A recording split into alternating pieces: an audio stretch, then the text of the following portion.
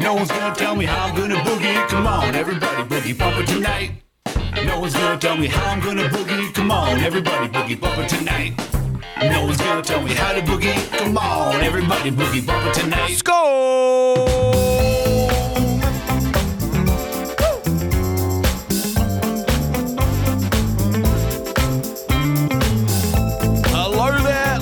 Gentlemen, boys and girls, good morning, good afternoon, and good evening, whoever you are, wherever you are, whatever you are.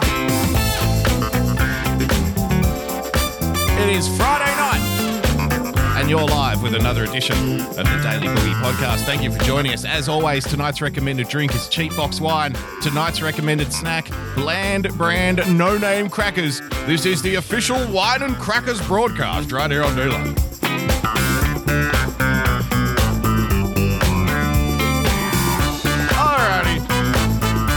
Thank you for joining us, ladies and gentlemen, boys and girls. As always, we've got so much to get through and so little time. If you'd like to become a full-time supporter of the show, then please, by all means, head to patreon.com/boogiebumper. Become a subscriber by hitting that subscribe button on your preferred podcast player. And of course, ring the bell and get your cheese, man. If you'd like to ring the bell and get some cheese, man, then you can do so. Ring the bell and get your cheese, man. By following me on Twitter @BoogieBumper. Thank you so much for the subs, ladies and gentlemen. I hope you had a good week, because my intention tonight is to walk you right to the edge of that cliff. As we like to do here on the program. Thank you for joining us. Thank you for joining us. Please, if you could, if you wouldn't mind, if you share the show out. I mean, you don't have to share the show out if you don't want to. I wouldn't do it if I were you. If you value your, individual relationships with friends, families, and whatnot, then definitely don't share the show out. If you're a weird and lonely loser and you have no prospects for any kind of social interaction in the future whatsoever, then by all means share it out. But then, of course, nobody's going to see it because you don't have any friends. So it's kind of like a catch-22, isn't it? But that's okay. We do what we can here on the show. Sound person's in the chat. Happy Schizophrenic Friday. Well, happy Friday to you too. Like I said, so much to get through in so little time. In regards to the election thing, I don't have a lot of election stuff tonight. I do have some other stories which will definitely float your boat, which will tickle your pickle, which will make you probably want to race in and hug your children. So I hope you're prepared for that. I don't have a lot of election stuff tonight, but I do want to say this. I was tracking a story yesterday, or maybe the day before. It was the DA of Michigan. You know the DA of Michigan? Great person. Great DA there. Wonderful DA. And I've been very much taking an observational role in regards to recounts and court cases and people. I have been covering the corporate press, in their attempts to move the conversation along, which, it was an easy prediction to make. Of course they're going to try to move the conversation along. As soon as Biden hit 270 in their projections, they were like, well, let's talk. Now let's talk about who's going to be in the Joe Biden cabinet, right?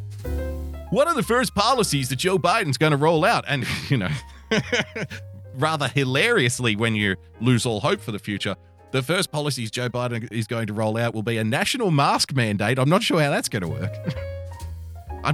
I wonder if the states' rights will matter again. Remember how 6 months ago, whenever Donald Trump tried to do something, like say, I don't know, stop a dangerous, violent, and deadly riot from burning a city down? Remember that? Remember that weird little thing that was going on?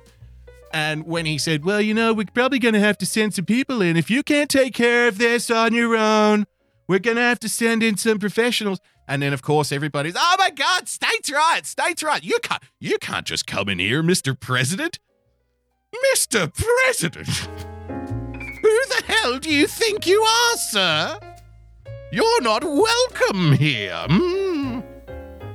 So states' rights were very important. But now, of course, Joe Biden and the crack squad, the committee, the focus group, they've decided a national mask mandate is the way to go. And I haven't heard one of these corporate media outlets even raise the specter of states' rights. Isn't that strange?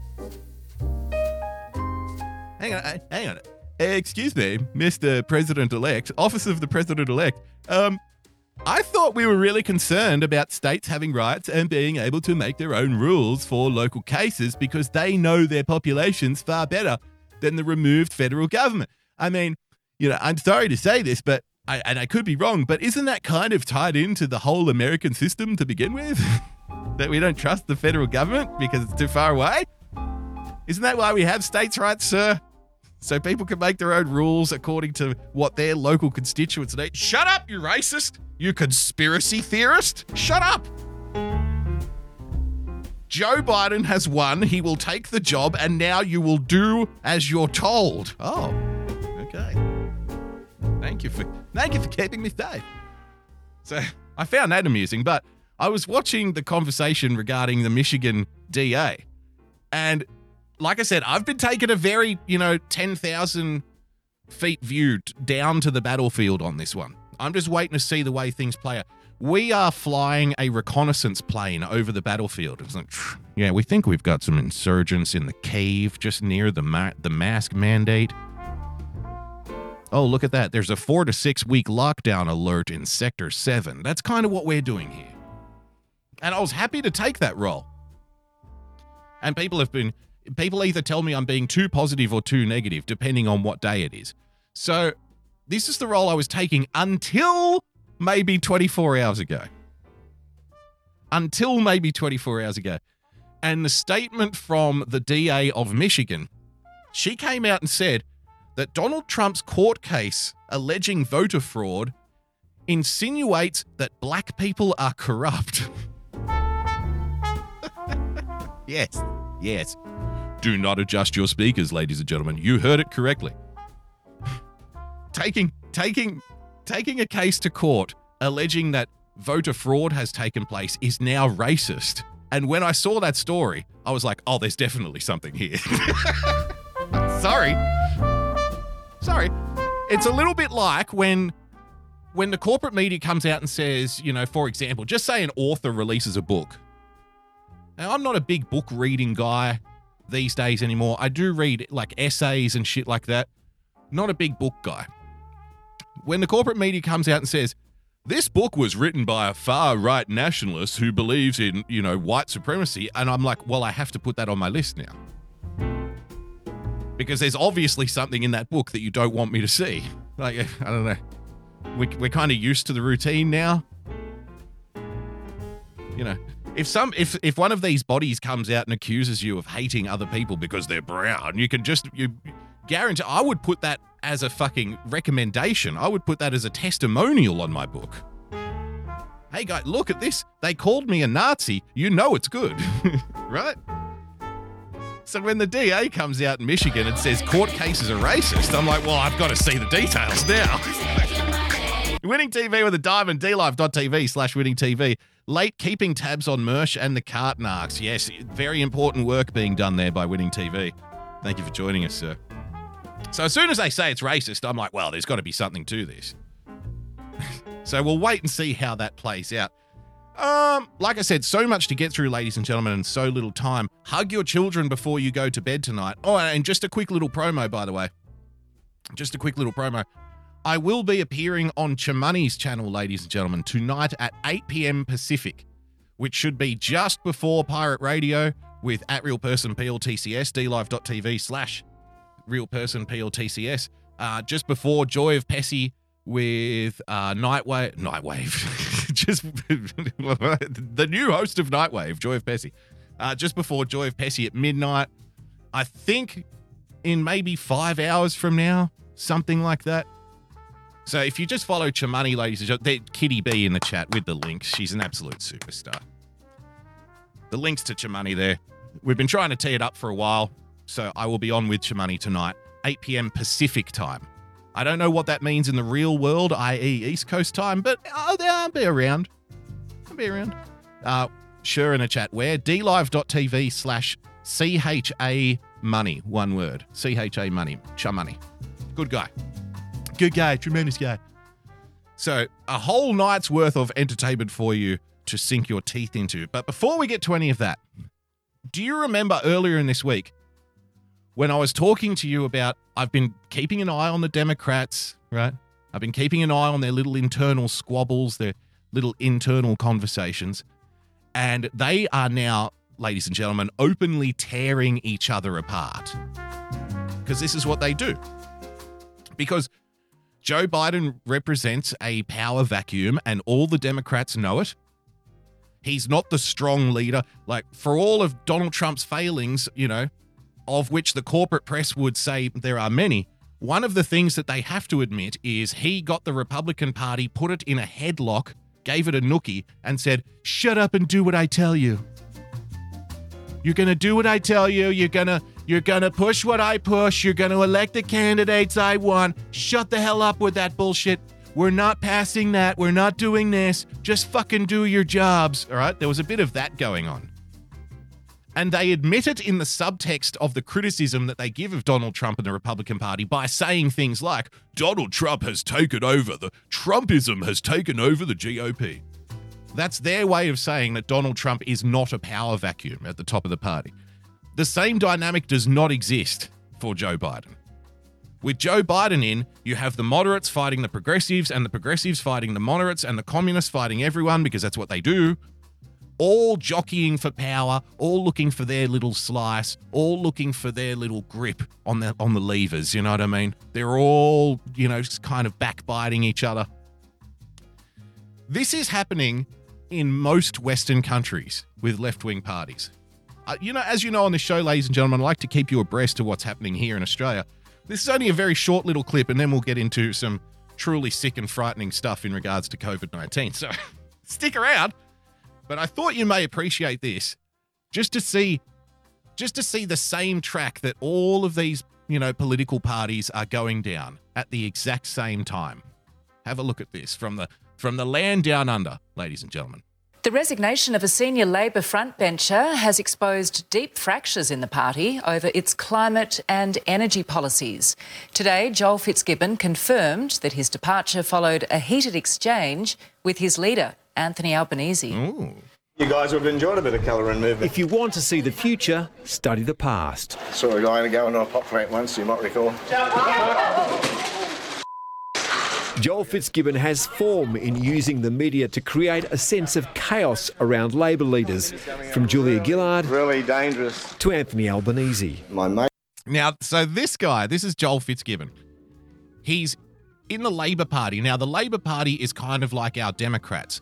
The basic makeup of the Labor Party, I'm sure will sound, somewhat similar to you, knowing what the Democrat Party is like. So the way the Labor Party works here is we have the Liberal Party, which is not the liberal that you think of when you say liberal. Our liberals mean classical liberals. So the Liberal Party is the conservatives, the libertarians, the classical liberals, right? They're all kind of in that broad tent. The Labor Party historically represented the union movement, right? That's the labor movement, the Labor Party. And it also represents, increasingly now in 2020, it represents the university educated inner city, right? You know that kind of vibe, the professor, the people who care about things like microaggressions, and it's increasingly gone down that way. Now, what was this guy's crime in the Labor Party, which is supposed to represent historically the working class? Have you seen all the articles coming out this week with different Democrat writers and stuff saying things like the Republican Party now represents the working class? Have you seen that little narrative, that little talking point getting around? Have you seen that? I've been saying the same thing in this country for a long time, that the Labor Party no longer represents the working class, that they have abolished, their ties to the working class in large respect in favor of the inner city intellectual, hard left university tip. That's what they've been going for the last 15, 20 years. Sound familiar? So what was this guy's crime? He was the shadow minister for energy, I think.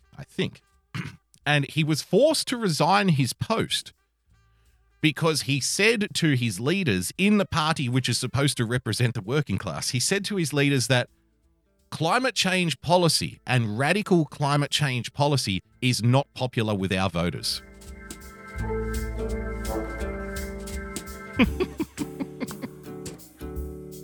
That was his crime.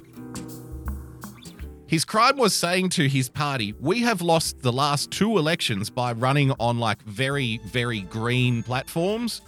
So obviously our voters are not particularly interested in that. Like, shouldn't we be protecting the working class first? Isn't that what we should focus on? And they forced him to resign. Off with his head! Off with his head! Isn't it one?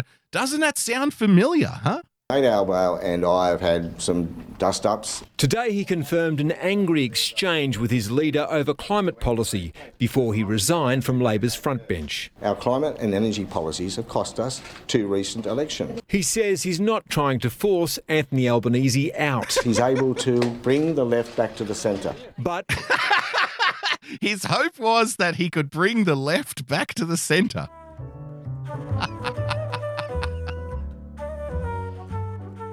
And for this suggestion, in order to improve their chances at future elections, that they might bring the left back to the centre, he was summarily dismissed and forced to resign. Don't ever change. Do not ever change, Labor Party. Oh my goodness. If you don't believe in getting rid of all fossil fuels within the next 10 years, you, sir, need to get out of my office. Silly rabbit, says Marcus Flembrain. Silly man. He should have known. He should have known he's not allowed to air valid and truthful accusations during a party meeting. He should know he's not there to represent the will of the people who vote for him. He should. I tell you what, these guys get elected to office and they think they can do whatever they want, don't they? Congratulations on winning the election. Now shut up and vote the way I tell you.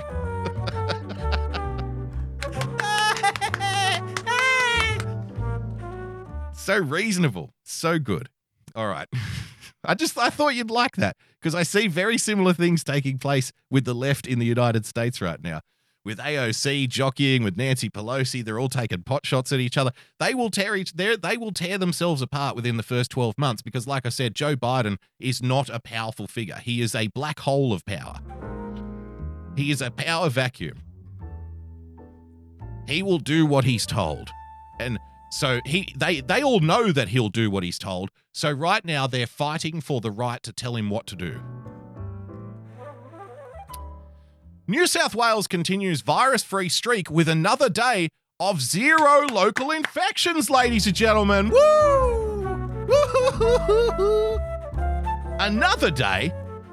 The infection-free days just keep lining up, don't they? Look at that. Another success story. This one goes out to the people in the audience who pike up from time to time and say things like, well, Boogie, if we just follow the rules for another month, if we just have 6 more weeks of lockdown, then everything will be back to normal. Did you see that story early in the week?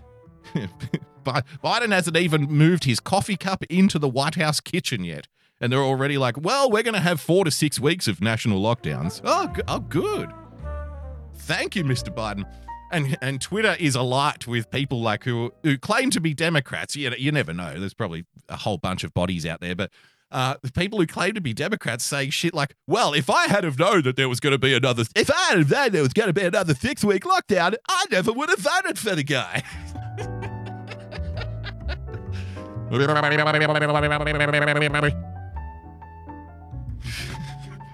I never would have voted for him if I knew he was going to lock the economy down. Where did this idea come from? Why does this happen? Because people are fucking idiots. That's why. That's why it'll happen. Because people are stupid and they will take their medicine, they will eat what they have been given, and then this time tomorrow they would have forgotten that they even had that opinion in the first place. I think it's a great idea. So New South Wales continues virus-free streak with another day of 0 local infections. Ladies and gentlemen, that must mean it's all over. The state's virus-free streak has continued, with New South Wales recording a 6th consecutive day of no local infections. By the way, New South Wales isn't a small place. I mean, the biggest city in New South Wales, the city I grew up in, the city I love, the city in which I live, is a city of 5 million fucking people. I mean, to have 0 infections at all in a city of 5 million people, I imagine should be considered to be some kind of small fucking miracle. But to have 0 infections for like a week? No, I mean, look at this. We must have flattened the curve, right? Remember when they told us it's all about flattening the curve? We're just here to flatten the curve. I'm pretty sure. Now, if there's a mathematician or an engineer or somebody in the audience, maybe you can correct me on this one, but I was of the impression that flattening the curve to 0 was probably about as flat as it's going to fucking get. It's about as flat as you can get a curve. 0. I mean, 0 is literally the flat line. There's no beeps. 0. Not good enough. Deputy Chief Health Officer Dr. Jeremy McAnally said 2 previous cases were excluded after further assessment, so it's even getting better than we thought. But he reminded residents to remain vigilant, particularly in Mulvale, Rouse Hill and Bowral areas where traces of the COVID-19 have been detected in sewerage. We've still got COVID in. We still have COVID in your feces, ladies and gentlemen. So I'm afraid we can't have too many people at the parties yet. And not until we check everybody's poops. Scott Morrison, dear leader Scott Morrison, our Prime Minister, says a national vaccination policy has been endorsed by the National Cabinet. This is what he said. Australia's national vaccination policy has been endorsed by the National Cabinet. It outlines that there will be a national system to monitor immunisation levels and, quote, ladies and gentlemen, individual vaccination status. You know what that means? Are you aware of what that means, ladies and gentlemen? It's not a conspiracy theory. I'll read it again. A national system to monitor immunisation levels and individual vaccination status. What does individual vaccination status mean, ladies and gentlemen? It means you're going on a list. Yay! Thank you for keeping me safe. Thank you for keeping me safe. You are going on a vaccination list. Oh, yeah. Because here's the thing. When politicians, and people keep saying this kind of shit to me over and over again. Politicians right now are saying there won't be a mandatory vaccination. Now, if you're new to this program, I will tell you that I personally am not an anti-vaxxer. Right? I'm not an anti-vaxxer, but what I am anti is not having a choice. Right? I am definitely anti-government forcing needles into people's arms against their will. I'm not in favour of that. Sorry. Not necessarily anti-vax, but definitely anti-taking the option away from people. I don't think that's right. I don't think government should be doing that to people, to individual private citizens. But people tell me, you know, the government, Boogie, you've got it all wrong, my friend. You've got it completely wrong. The government has already come out, the government that we love and protects us, the government has already come out and said there will be no mandatory vaccinations. Like, that's just a right-wing conspiracy theory. But to them, I say simply, yes, the government will say that there's no mandatory vaccinations until they say the opposite. Like every other thing government does, which is unpopular. Remember when they said to you, there will be no gay marriage? And they said there will be no gay marriage. On the left and the right, Democrats were saying it too. So Republicans were saying it, Democrats were saying it, all the politicians were saying it. There will be no gay marriage. They said that right up until the time when they said there will be gay marriage. And then there was. They said, we will not go to war, we will not go to war, we will not go to war, until they went to war. They say there will be no tax raises, there will be no tax rise, there will be no increased taxation until they say there is. What are you missing here? So for, people in the chat and friends and people who reach out to me privately, and, I don't know why, if you're going to reach out to me privately and argue with me, that's fine. You can do it in the chat. People here are very friendly. I'm very friendly. I will address your concerns. Dissenters go straight to the head of the queue, as you know. So people who reach out to me and say, well, no, actually, Boogie, the government has already come out and said that they are not going to be doing that. Yes, and I'm sure that this time it'll be different. This time they mean it. God bless your hearts. God bless your little hearts. They already said they're not going to do it, Boogie. Yes, they will say they're not doing it until they fucking do it. And then that's when you'll turn around and tell me that they always said they were going to do it. Stop being a conspiracy theorist, bro. So, an individual vaccination status. Well, before you make vaccines mandatory, it would be better if you had a list of all the people that don't have it, right? Right. So part of the new rollout of the vaccine, the national vaccination policy is we're not going to make anybody take it. However, if you refuse to take it, you will go on a list. Well, that sounds great. Nothing ever bad comes from being put on a list by government. They're doing it to keep me safe. They're protecting me. Thank you for keeping me safe. Fantastic. Let's go around the scoreboard here. Let's do a little bit of ESPN style coverage, ladies and gentlemen. To the great nation of Greece. We love our Greeks here in this country. We have a proud tradition of bringing Greek immigrants over, having them build vital infrastructure, and then demanding that they cook us souvlaki. So we love our Greeks. We love our wogs here in this place. New coronavirus lockdown in Greece requires people to text the authorities before leaving home. It'll never happen here.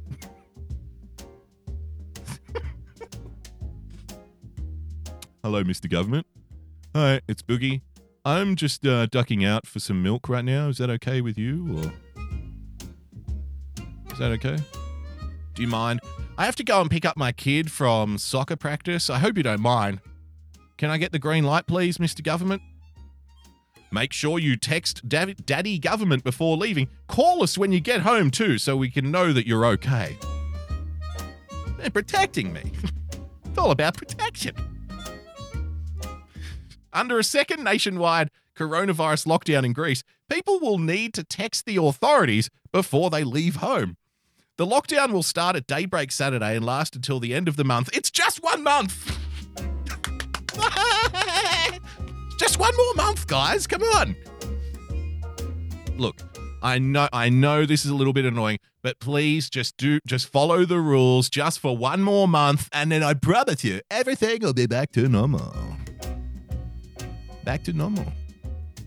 What are you worried about? You don't want to be a dissenter now, do you?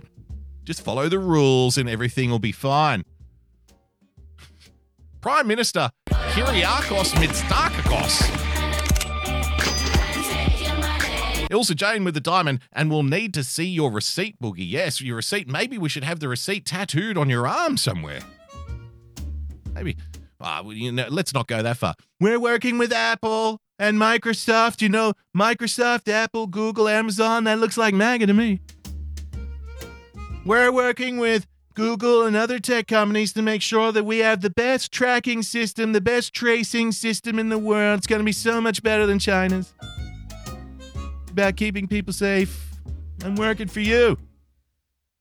Prime Minister Kyriakos Mitsotakis, wherever you say it, said he acted before patients overwhelm hospitals. See, now they're taking your freedom away proactively. Yeah. Oh yeah. We have to remove people's freedom before something bad happens. That will keep everybody safe. I've said this before and I say it again and I stand by it. If you are of the opinion that we should remove people's freedom before they do something in order to keep everybody safe, why don't we just put everybody in prison? Literally. Let's build a nice big fucking giant prison somewhere. There's a whole bunch of space out in Siberia that's not getting used. We have internal heating now. It won't be that bad. You'll have heated beds and heated floors. We'll take care of it. We'll protect you. And we'll just lock everybody in a 1-by-1 cell for the rest of their life until they die in order to protect them. You'll get fed, right? They'll choose what you get to watch on TV. They'll make you comfortable. We'll just imprison everybody with the assumption we'll imprison everybody to prevent them from breaking laws in the future, because that's what we're doing now. So why not ramp it up? Why not embrace the policy? Lean into it. What have you got to lose at this point? Exactly, Eliza in the chat. It'll be like a 5-star prison, guys, okay? It's not even going to be that bad. We must stop this wave, Mitsakakos said on Thursday. I chose once again to take drastic measures sooner rather than later. As part of the lockdown, all retail stores except those selling essential items such as food, medication, and fuel will be closed. Minister of Fun, Kimmy with a diamond, will you sing to me in the gulag? Well, yes, but we'll all be singing. You'll have to have fun in the gulag. I've said to you before, I'm not here to try and help you, save your country. If you want to save the world and wake people up and stuff, that's a very fruitful endeavor. I wish you all the best. God bless. You have my blessing. Go for it. But here on this show, what we're doing is just collecting amusing stories that we can tell each other while we're in the gulag. We're collecting articles and be like, hey, do you remember when the Greek government made everybody text before they could leave home? Yeah, that was great. Winning TV with a diamond. I will sing to you, Kimmy, for some SIGs in trade. Prison currency. So we're just collecting stories. Hey, remember when the Greek government said you're not allowed to leave your home unless you text a government official first? Yeah, that was funny. And it'll take our mind off our starvation and malnourishment in the gulag, at least for an afternoon. That's what I'm hoping for. It's as good as it gets. Travel inside the country will be severely restricted. Good, thank you for keeping me safe. People will only be allowed to leave their homes for work, physical exercise, or medical reasons after sending a text message to authorities, ladies and gentlemen. In the text to the 5-digit number, people will have to provide their name, their address, and the reason they need to leave their home.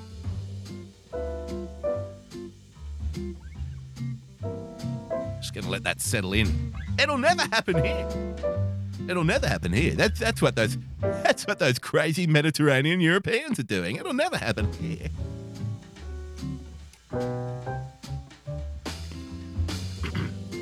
I've already been talking about the move that, what's going to happen next, what's planned, what's in the pipeline.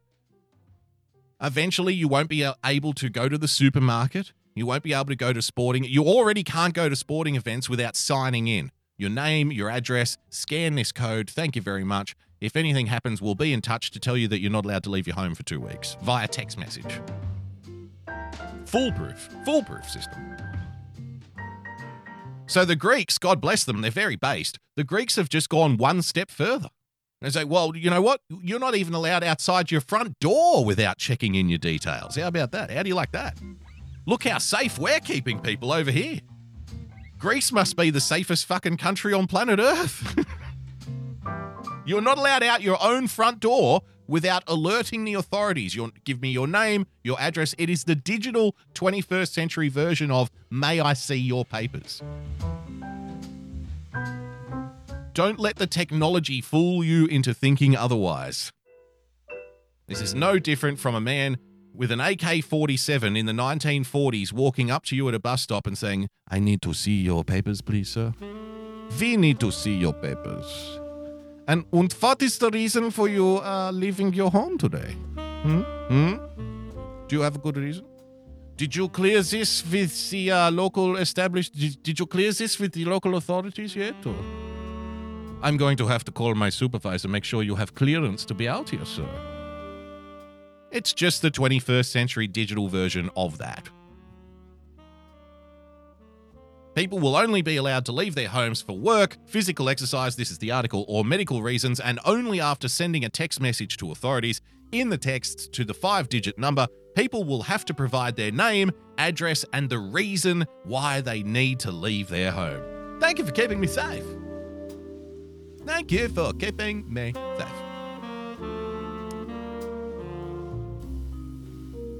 Well, lucky, ladies and gentlemen, lucky there's a real leader coming into power, You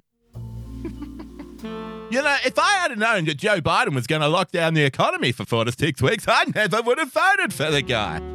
I had no idea.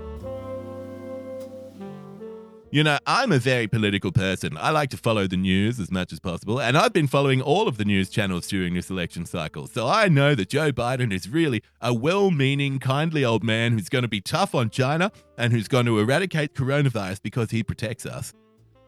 As we reported, the Trump administration continues to block the Biden-Harris transition team's access to federal agencies and funds. Now Biden's future White House Chief of Staff Ron Klain says the delayed transition could hamper the coronavirus vaccine preparations.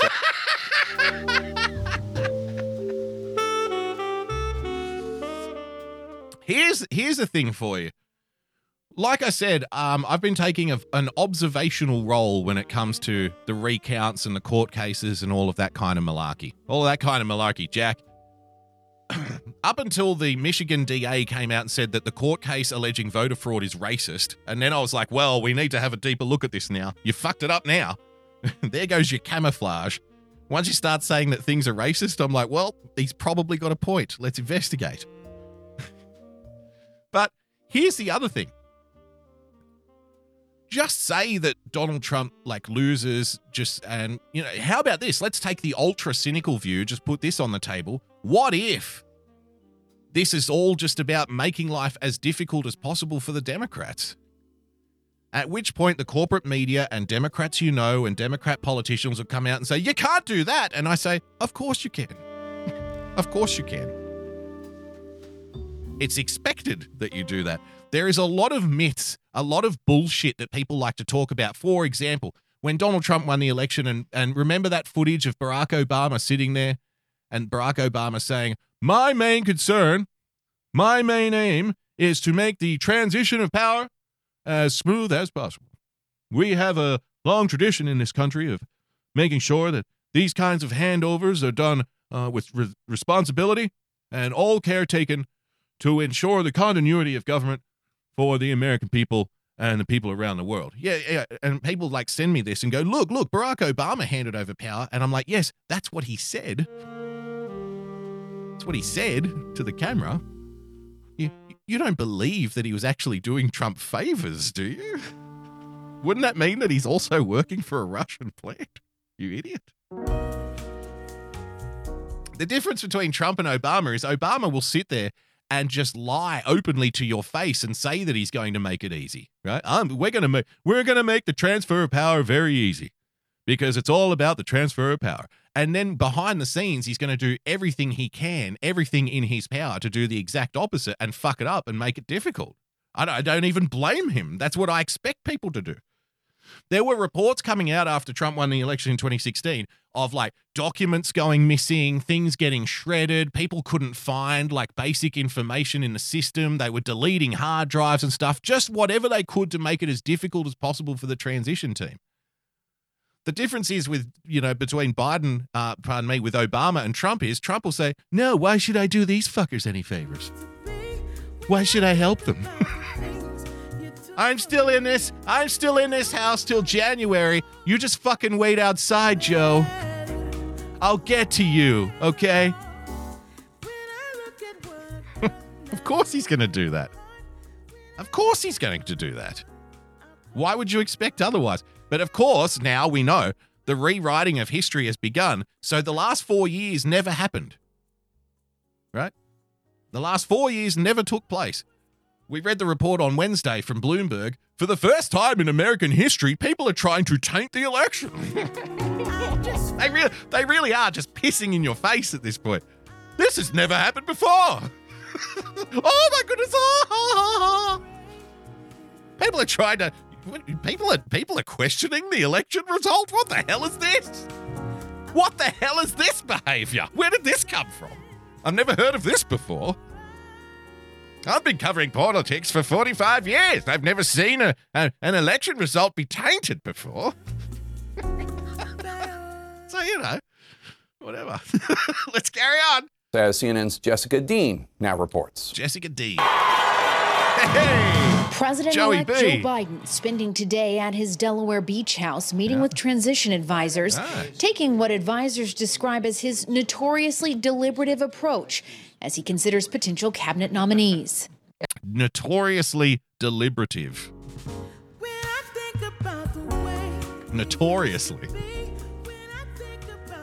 It's like one of those bullshit things when the manager sits you down and says, What would you say are some of your, not so strong points? And it's like, well, I am addicted to work, I really need to address that. I have many shortcomings that I'm aware of. First of all, I'm so addicted to work and I'll do whatever it takes to get the project done, Like I'm 100% hyper-focused on being the best employee that you could possibly hire. That's it. And, I take responsibility for that. What would you say are some of your more negative personal qualities? Well, I do have this habit of working for less pay than anybody else and working twice as hard, I'm notoriously reliable. It's so annoying, I know. I need to work on myself, I really do. He's notoriously deliberative. He's notoriously competent. We're charging ahead. Exactly, Jim Edward. I care too much. During a virtual briefing, Biden's transition team offering assurances the transition process is moving ahead. Oh, good. Even as they continue to wait for the General Services The COVID-19 Advisory Council. He hasn't even got the job yet, and he's already giving bureaucrats fucking jobs. That's good, isn't it? He hasn't even moved in yet. We've already got an advisory council. Administration to trigger the official transition process. We're not interested in having a food fight with the GSA administrator or anyone, really. We just want to get access to intelligence information, to threat assessments, to the ongoing work on COVID so that we can prepare to govern. The team confirmed they've been in contact with specific representatives from a number of agencies. We've been in regular... Mr. Trump, Joe Biden's on the phone again. He wants you to send over the latest COVID-19 projections. Hey, I'll take this. Hey, Joe. How you doing, Joe? Joe, yeah, no, I sent it already. Just wait by the mailbox. It should be arriving any day now. I already sent it. No, Joe. Slow down, buddy. Don't accuse me of that kind of thing, Joe. Joe, I will give you access to the papers here in the White House when I leave the White House, okay? I'm going to be president until January, Joe. I've already sent over the COVID numbers. Maybe you should ask your secretary, Joe. Do you trust your secretary, Joe? Voice of Reason with the Diamond. Thank you for joining us, sir. Singing Yo Ho Ho and a COVID life for me. Well, you got to be positive, right? Contact with federal career officials who are tasked with administering transitions, who are nonpartisan career experts on transitions, including at GSA. Aides say Biden has contenders in mind for nearly all of the cabinet positions, but they are trying to be deliberate. As one former you mean notoriously deliberate? Notoriously deliberate. My problem is I just work too damn hard. It's too damn hard. My problem is I'm just too dedicated to my work. I'm just notoriously deliberate. Your Obama official advising the Biden transition told CNN, quote, "There is no room for any embarrassments."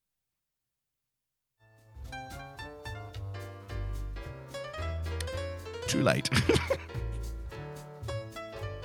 Serious? Somebody working with Joe Biden says there's no room for any embarrassments?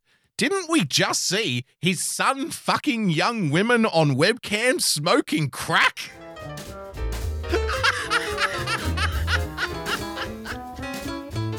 There's no room for any embarrassments in this administration. Now, look at my son's penis. Come on. As if there isn't room for embarrassment. People don't even care. People don't care. You can be smoking crack with a woman of questionable age riding your dick on a live stream, and people go like, I don't care. At least it's not Trump. There's no room for any embarrassment. Exactly. How about a foot job then, Mr. President? Can we film it for the Chinese? Yes, of course we can. These idiots don't care. We can do whatever the hell we want now. Meantime, in his first interview since Biden named him chief of staff, Ron Klain said Thursday night Biden will issue a national mask mandate on his first day in office. Mr. Klain. And install a White House COVID coordinator. Oh, hang on. What are we going to do on the first day? Tell us, is that guy walking around with the Iron Man? Oh, my God.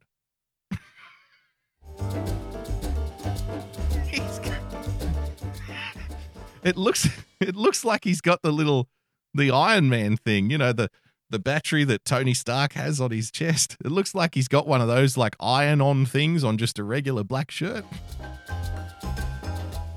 Fuck. I don't know why that got me. Like, I see that and I just feel like, you know, when people wear a Superman shirt, I just feel like walking up to them and punching them in the chest. I'm like, nah, it's not him. It's not him.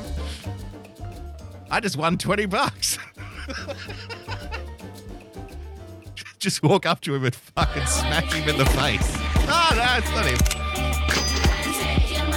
Ilsa Jane with the diamond. Deliberative? Is that even a word? It is now. It is now. We're rewriting the English language on a daily basis.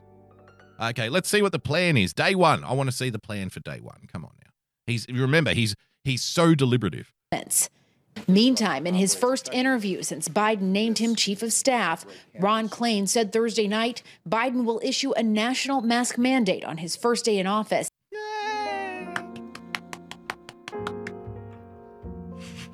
If I'd have known this, I never would have voted for the guy. Fauci says US has independent spirit, but now is the time to do what you're told. It'll never happen here. Look, I love freedom just as much as the next guy, but there comes a time in the life cycle of freedom when you just need to do what you're told or we're going to throw you in prison. You know, freedom has its limits, doesn't it, really? Hopefully they make me text the authorities before I leave my home saying who I am, where I live, and my reason for going outside. Maybe that would be good. It'll never happen here. That's what they do in those crazy countries like Greece. Thank you for coming. I'll see you in hell. That's what they do in those crazy Mediterranean countries. It'll never happen here. Countries like America have had challenges encouraging people to follow public health measures. Remember that big spiel we went on Wednesday when I was talking about the rape of the English language? If you missed Wednesday's show, go back. It's in the replays. Download the podcast, subscribe to the podcast, etc., etc. You know, the rape of the English language. Where the style guide came out and said, well, here's a list of words we don't want you to use because they're offensive. And somebody defending the style guide said, it's not about policing language, it's about ensuring consistency amongst member organizations. To which I would reply, okay, how do you ensure consistency? By policing language. Of course, you idiot. Don't be a conspiracy theorist. You know, there are workers in the left-hand lane, please merge right, gets replaced by, please observe tunnel signage to facilitate safe maintenance activities. So here you go again. Here's another example.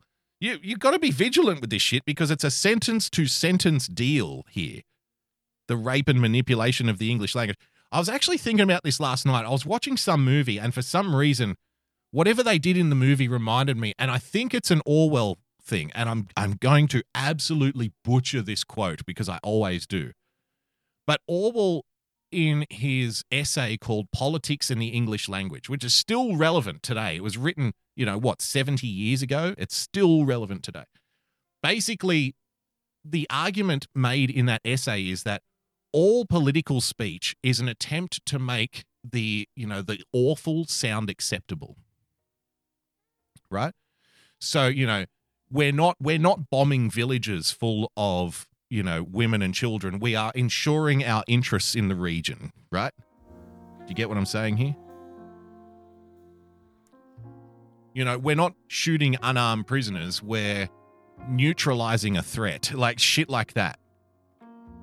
Basically, that's the point of political speech, is to make the grotesque sound acceptable. So I'll read, with that in mind, I'll read that again. Quote, countries like America have had challenges encouraging people to follow public health measures. Challenges. See, we don't have problems, we have challenges. White House coronavirus advisor Dr. Anthony Fauci thinks that Americans have an independent spirit, but there are times when it's in our best interest to follow the rules. You got to follow the rules. We hope by the time we get into the second quarter of 2021, we will have enough vaccine that we will have progressively vaccinated people so that when we get April, May, June, we'll be able to get people in the general population starting to get vaccinated. So a guy like me who's not in a particular high-risk level, middle of the year, you think? Yeah, I would think probably by anywhere between the end of the first quarter and the end of the second quarter. Yeah. So then we have the problem of the people who say they will not or probably will not take the vaccine, and that number has actually increased rather than decreased in the past 6 months or so.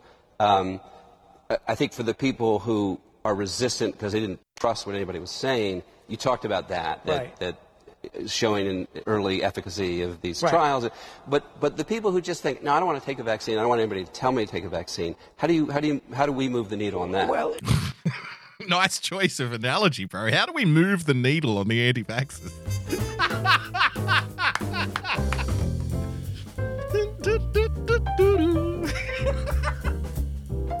I'm sure it was accidental. Sometimes the universe just aligns, doesn't it?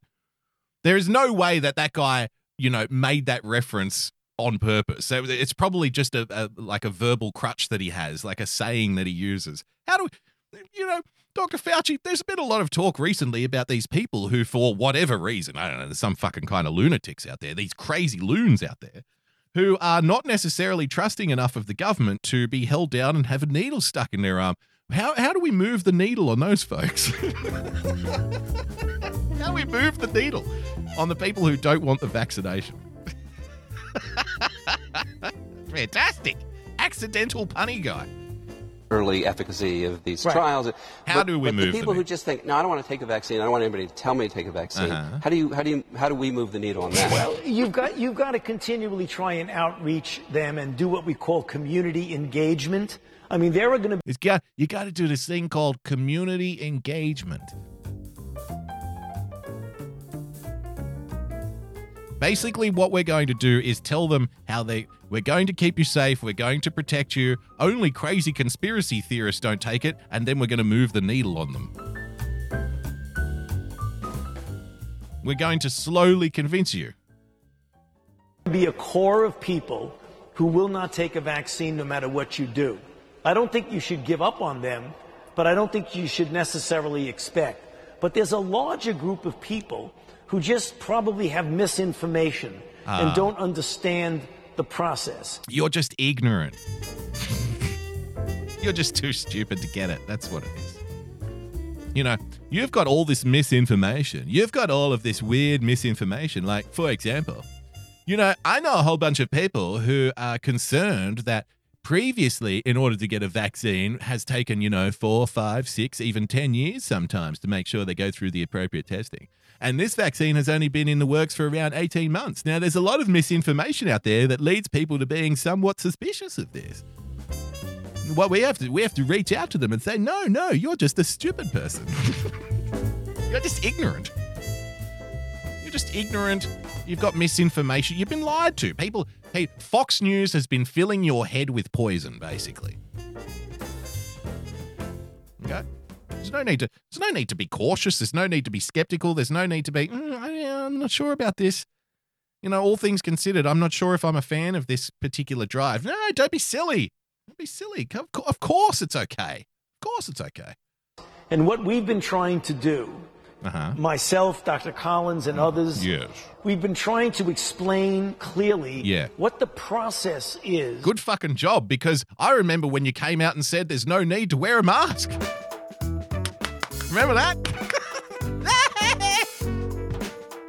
What I've been trying to do, my job here, is I've just been trying to explain to people that, you know, trying to make it clear, trying to make the process clear. You know, there's no need to wear a mask. 6 weeks later, he's like, everybody needs to be wearing a mask, okay? Good job keeping it clear. Thank you for the transparent process, sir. Of making a decision that a vaccine is safe and effective. Yeah. It's an orderly process. Orderly. It's very done orderly. by independent groups. Independent groups. We love independent groups here on the show. I like, you know, our experience with independent groups goes to things like the Facebook independent fact checkers, people like the Bipartisan Policy Center, who are clearly bipartisan because it's in the name. They wouldn't say they were bipartisan if they weren't bipartisan, Boogie. Stop being a damn conspiracy theorist. Of course they're independent. That have no allegiance to an administration or to a company or to anyone. Yeah, they have no allegiance to anyone. That's the one I want sticking fucking things in me. I absolutely want to be medicated by the guy who has no allegiance to anyone.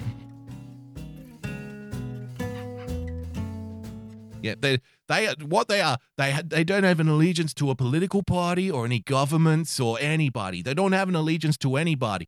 What they are is basically angels walking amongst us. You know, I saw one of them, a rainbow was shooting out of his asshole one day. I swear to God, they are basically like Jesus fucking Christ, these people. They just have hearts of gold. They have no agendas. They got no allegiance to nobody. All right? They're just walking around in their robes. They're just trying to help people. They're just good people who just want to help people. They just want to protect you. They got no allegiance. They don't even get paid for this shit. They're just doing it for free because they love you. Thank you for keeping me safe, Mr. Government. They make that decision. They look at the data and determine, is it safe and effective? They're so then good. There are layers of advisory committees. Layers of advisory committees. One committee is not enough for some people, right? You know, when you're a bureaucrat, you can have an advisory committee, but who's going to advise the advisory committee? You know, I've got no idea how government spends so much fucking money every year. Where's all this money going? So we got the advisory committee, and then we're going to have another layer of an advisory committee, and then another committee on top of that committee.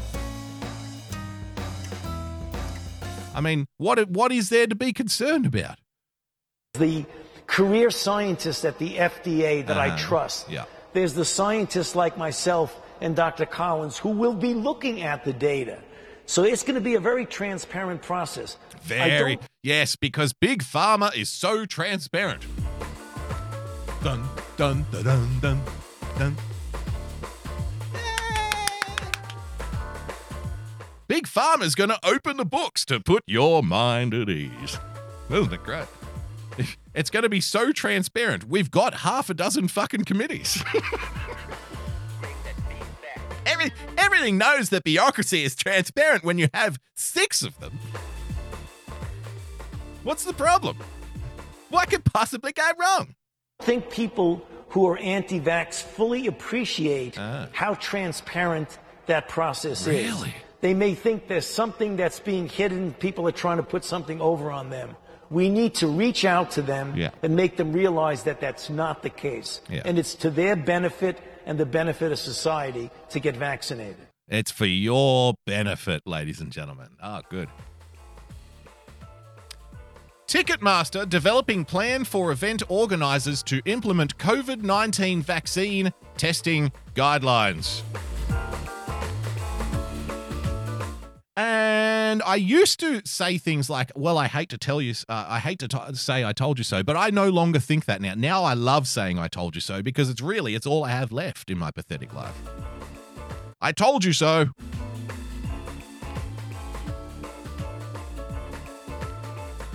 What have we been saying? For how many months have we been saying on this show? You know, it starts with signing in at the restaurant, and then they won't force you to have the vaccine. They're not going to make the mandatory vaccine. They're not going to make the vaccine mandatory. But what they will say is, hey, we're not going to force you to get vaccinated. But if you want to go to work, go to concerts, go to sporting events, go to restaurants, go to supermarkets, catch public transport, or even walk outside your own home, then I'm afraid you're going to have to be vaccinated. We're not making you do it. We're not making you do anything, but if you want to do things, then we're going to have to make you do it. And millions of people will go, that sounds like a great idea, because people are idiots.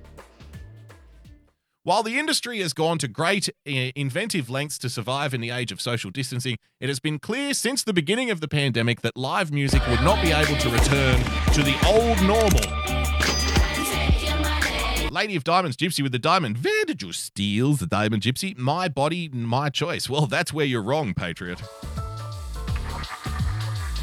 You love your country, don't you? You love your country. If you love your country, get the vaccine. Maybe if we put little American flags on the vials of the vaccine, all of a sudden people will be like, yes, we'll call it Patriot Juice. Freedom juice. Take your freedom juice and then you can go outside again. It'll be wonderful.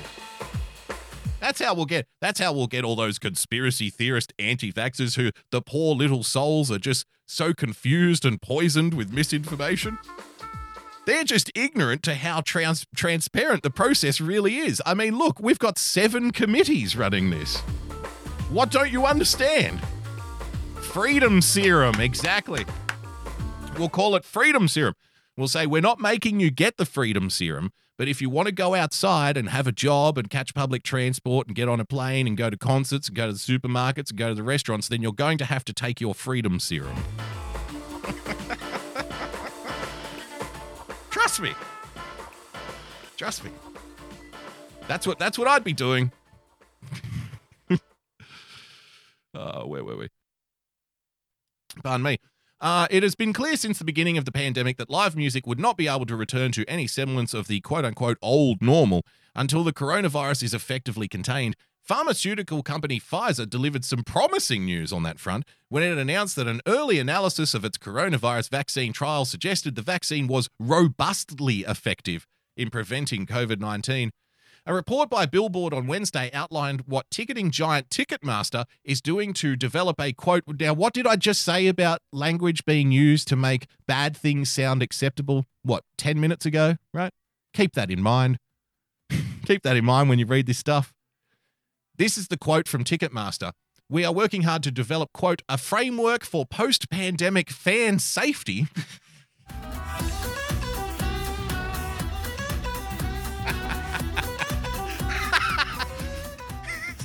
Develop a framework for post-pandemic fan safety that uses smartphones to verify fans' vaccination status, whether they've tested negative for the coronavirus within a 72-hour window. Thank you for keeping me safe, Ticketmaster. Thank you for keeping me safe. I remember the good old days when the biggest threat you had of catching a virus was having sex with some stinky glow stick waving girl with bunny ears on when you went to a live music event. That was the thing you had to be worried about. Imagine if we started rolling out these kinds of things for all of the transferable diseases you can get at a concert. I'm sorry, young lady, before you sign in to come into this concert, can you please scan your phone to confirm that you haven't sucked any random dicks in an alleyway out the back of the bar in the last 72 hours? Can you make sure? We just want to keep people safe. Fuck me. The plan, per Billboard, would be comprised of 3 main components. The Ticketmaster digital ticket app, third-party health companies like Clear Health Pass or IBM's Digital Health Pass. Remember, we've covered the Health Pass companies before on the show. That's been happening now. That's been in the works for about 6 months. And who was funding the particular health pass that we were covering on the show, 2 weeks ago? No one special. It's the Rothschilds. Nobody in particular. Nobody in particular. Look away. Look away. Go back to bed, ladies and gentlemen. Nothing to see here. Thank you for keeping me safe.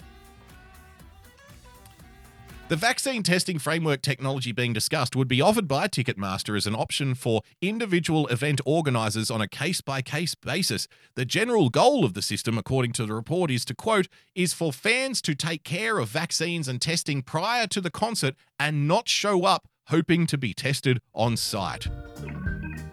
We're keeping you safe. And one more here just before we go to our break. I'm not sick of saying it. I told you so. Ladies and gentlemen, from the great nation of the UK, anti-vaxxers could be banned from going to work if they refuse the COVID jab. Thank you for keeping me safe. Thank you for keeping me safe. People who refuse to get the coronavirus vaccine may face being banned from pubs, restaurants, and even their places of work, according to a senior MP. What was it, about a month ago when we outlined that this was the move that they were going to take? Was it roughly about a month ago? No, actually, pardon me. It's been for the last 9 months we've been saying this. The last 9 months we've been saying this. Over and over and over and over. Amid fears a small but vocal anti-vaxxer lobby in the UK may convince more people not to sign up for the jab, we need to reach out. They're ignorant. Conservative Tom Tudgenhat, which is a wonderful name for a politician, Tom Tudgenhat, has warned those who reject it may find it hard to return to normal life.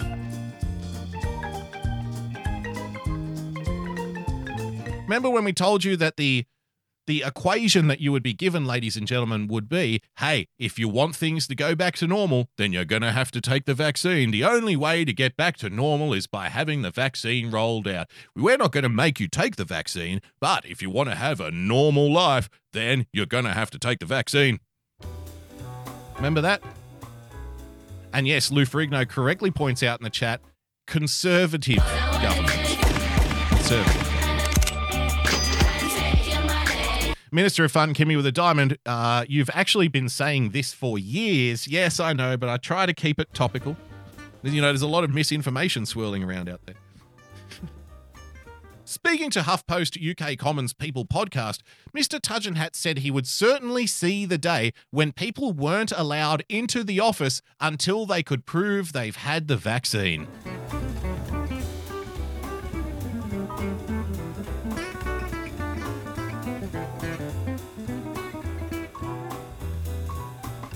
Quote again. Mr. Tudgenhat said he could certainly see the day when people weren't allowed into the office until they could prove they've had the vaccine. We're not going to make you get the vaccine, but if you want to have a job, you'll have to take the vaccine. Venues may also demand to see vaccination certificates on the door before people are allowed inside, he said. In other words, may I please see your papers? Please present your papers, young man. We will not let you inside the establishment until you show us your papers. He added, if vaccination works and if we're confident it's safe, thank you for keeping me safe, and all indications so far are good, then I certainly see the day when businesses say, look, you've got to return to the office, and if you're not vaccinated, you're not coming in.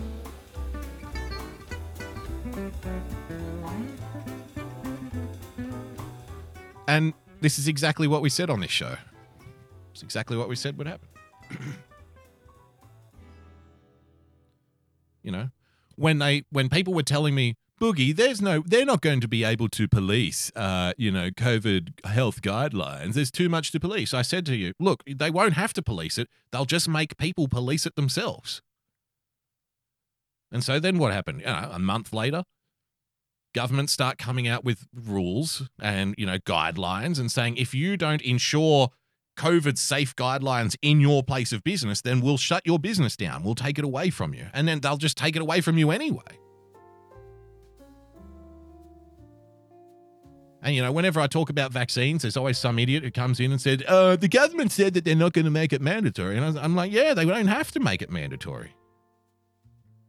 They'll just say to you, we're not making you do it, but if you want to go outside, catch public transport, go into a supermarket, eat at a restaurant, go to a nightclub, go to a concert, go to a sporting event, have a fucking job, then they'll say, well, I'm afraid you have to take the vaccine. And, get ready for this, because I told you this would happen a few weeks ago. Get ready for the next step being like insurance companies. Because insurance companies, you might say, well, I've got a patriot boss, and there's no way that my boss is going to make me get the vaccine. And you might be right. As of this moment, you might be right. But how long is he going to stick to that when the insurance company comes around and says, hey, look, if you don't have everybody in this workplace vaccinated, then I'm afraid we're going to have to raise your premiums by 200% because it's too risky. How long do you think he's going to protect? Do you think the business owner is going to protect your freedom or go broke? Do you think he wants to go bankrupt to protect you? Or is he going to say, well, I don't like doing it, I didn't want to do it, but I'm afraid I have no choice because otherwise we won't be able to afford the insurance? And then a whole bunch of people, I don't even blame them, a whole bunch of people are going to, because remember, this is on the back of there's going to be more lockdowns, right? So people are going to be losing their fucking jobs. Now is not the time to be in between jobs. Now is the time to make sure that you are locked in, ensconced in whatever workplace you're in. Hang on to it for grim fucking death, because you don't know what the future holds. You don't know if your job is going to be viable 6 months from now. So consider this. 3 months from now, 4 months from now, 6 months from now, whatever it is. More lockdowns. Vaccines are coming out. Insurance companies start saying to businesses, hey, if you don't make sure everybody's vaccinated, we can't give you the cheap insurance. Oh, okay, well, I guess I better put in some kind of policy then.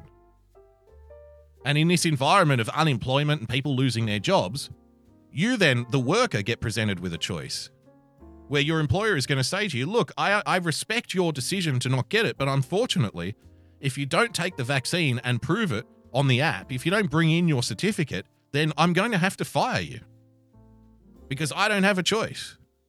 And if you don't want the fucking job, there's 500 other arseholes waiting outside the front door who just lost their job last week, who will do anything to get paid, who will do anything to get a job right now. And, I wouldn't even blame people if at that point saying, you know what, I don't really like all this. I don't really like where this is going, but I need to put food on the table. I need to pay the mortgage. I need to pay off the car loan. I'm like, what choice do I have? Nobody else is hiring right now. There's 30 million unemployed. What am I supposed to do? You couldn't even blame people for that at that point. And, in the space of 9 months, 12 months by the time this all starts kicking off, we will have been successfully wedged into a point where you have no choice, effectively. Your choice will be to do what you're told, like Dr. Fauci said. Americans have an independent spirit, but now it's time to shut up and do what you're told. The choice will be do what you're told or go and live in a fucking cave somewhere like an Al-Qaeda militant.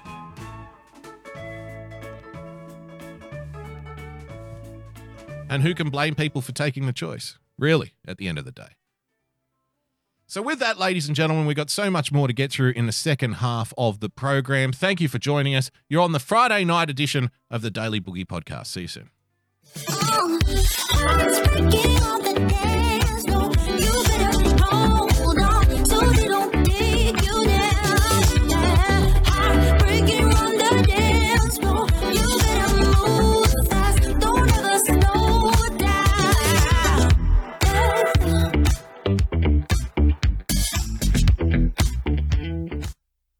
Ian Michael, Glass Art. head of the British Garage Door Repairers and Glassmakers Association, Lord Clarence Cobblepot.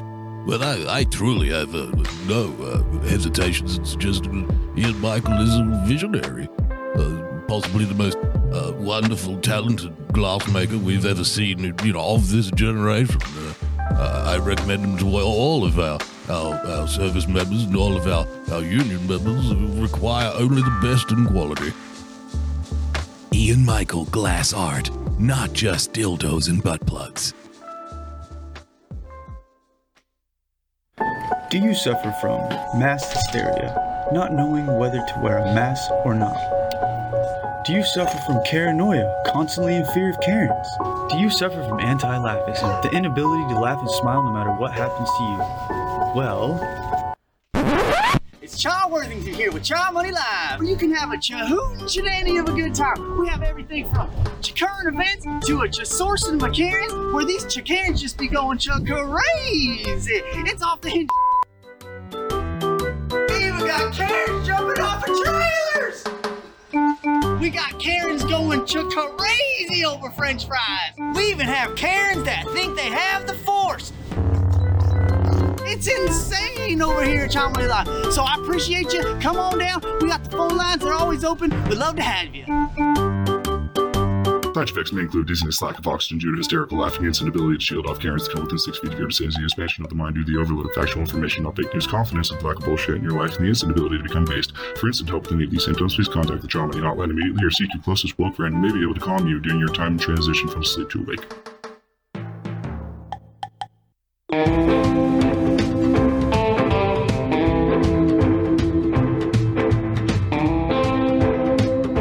Here at the Daily Boogie, we respect our elders. Mr. Mueller, rather than purely relying on the evidence provided by witnesses and documents, I think you relied a lot on media. I'd like to know how many times you cited the Washington Post in your report. How many times I what? Cited the Washington Post.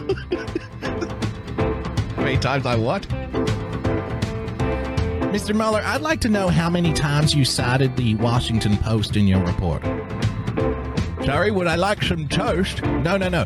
How many times did you cite the Washington Post? I'm sorry, at the party, am I a good host? I'm a very good host. No, Mr. Mueller. How many times, yes, did you cite, yes, the Washington Post? The Washington Post. I don't know the Washington Post, but I've heard good things about him. There's always lots of hors d'oeuvres. I remember back when I was a younger man, we would host many soirees. Of course, back then, I was quite debonair. I was a big fan with the ladies. The ladies very much enjoyed my company, and myself and the Washington Post would get around town, make tremendous friends, and then of course I would always be up at the crack of dawn the next day to get the daily news, because as you know, in those days they didn't bring the newspaper to your front door. You would have to go down the road and get it yourself.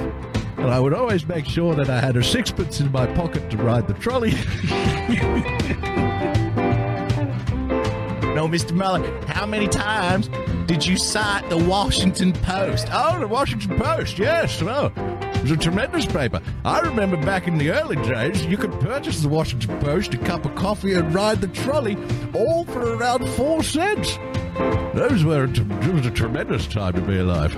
Post in your report. I do not have knowledge of that figure, but I don't have knowledge of that figure. I counted about 60 times. How many times did you cite the New York Times? I counted. Again, I have no idea. I counted about. I have no idea because I didn't write the fucking thing. Subscribe to the Daily Boogie podcast. It's what Granddad would want.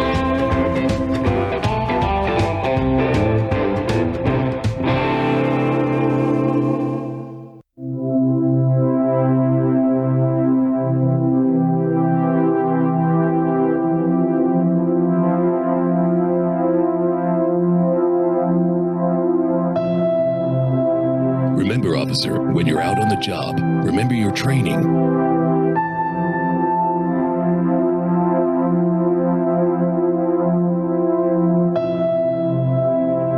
You know how to handle this. Don't forget, SMENS.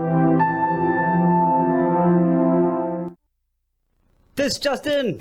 The global officials that can help all, also known as Got You, have now banned all boogieing and boogie-related movements worldwide. Public safety is the main concern, they say, and people are reminded that boogieing is contagious. Anyone caught boogieing will be dealt with in the harshest terms, police have reported.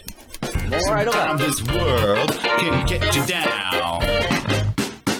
There's just one thing you can do. You gotta get back up and shake it all around. No one's gonna tell me how I'm gonna boogie. Come on, everybody boogie bumper tonight. No one's gonna tell me how I'm gonna boogie. Come on, everybody boogie bumper tonight.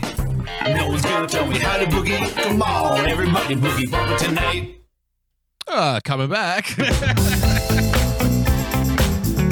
Second half of the show, ladies and gentlemen, boys, you caught me a little off guard there. How do we move the needle on these folks? Ladies and gentlemen, boys and girls, second half of the show. Thank you for joining us. As always, the Daily Boogie Podcast. And yes, you saw the commercial there. During the break. Char Money, ladies and gentlemen. I will be joining Char Money on his channel, dlive.tv/Chamoney. Should be fun because Chamoney does a very family-friendly, no cussing, no controversial topics. So I don't know what the hell I'm going to talk about.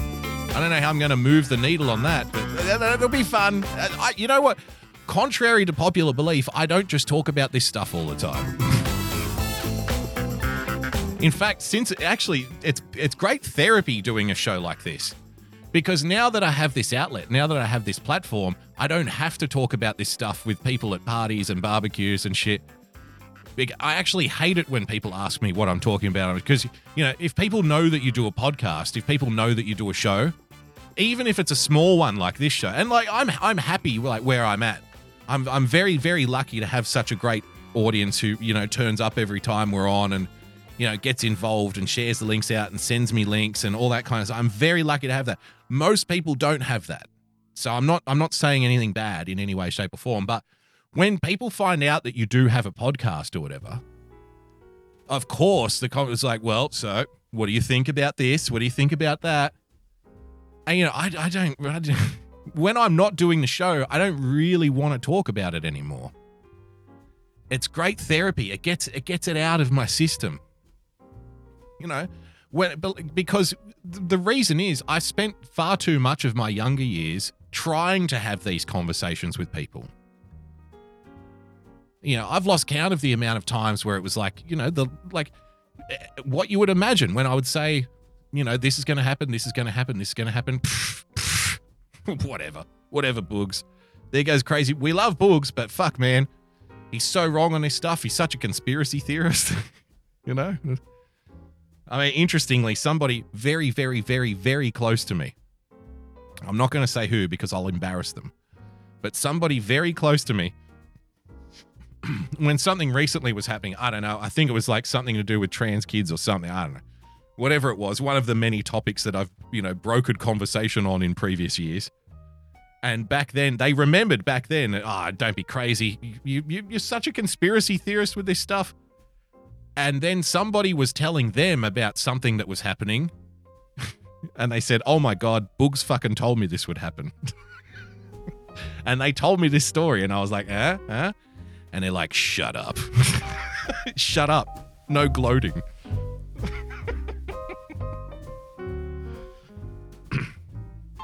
But it's not hard to read. What I've been trying to do on this show from the beginning is, just show people the subtext to these things and show it's really not that hard.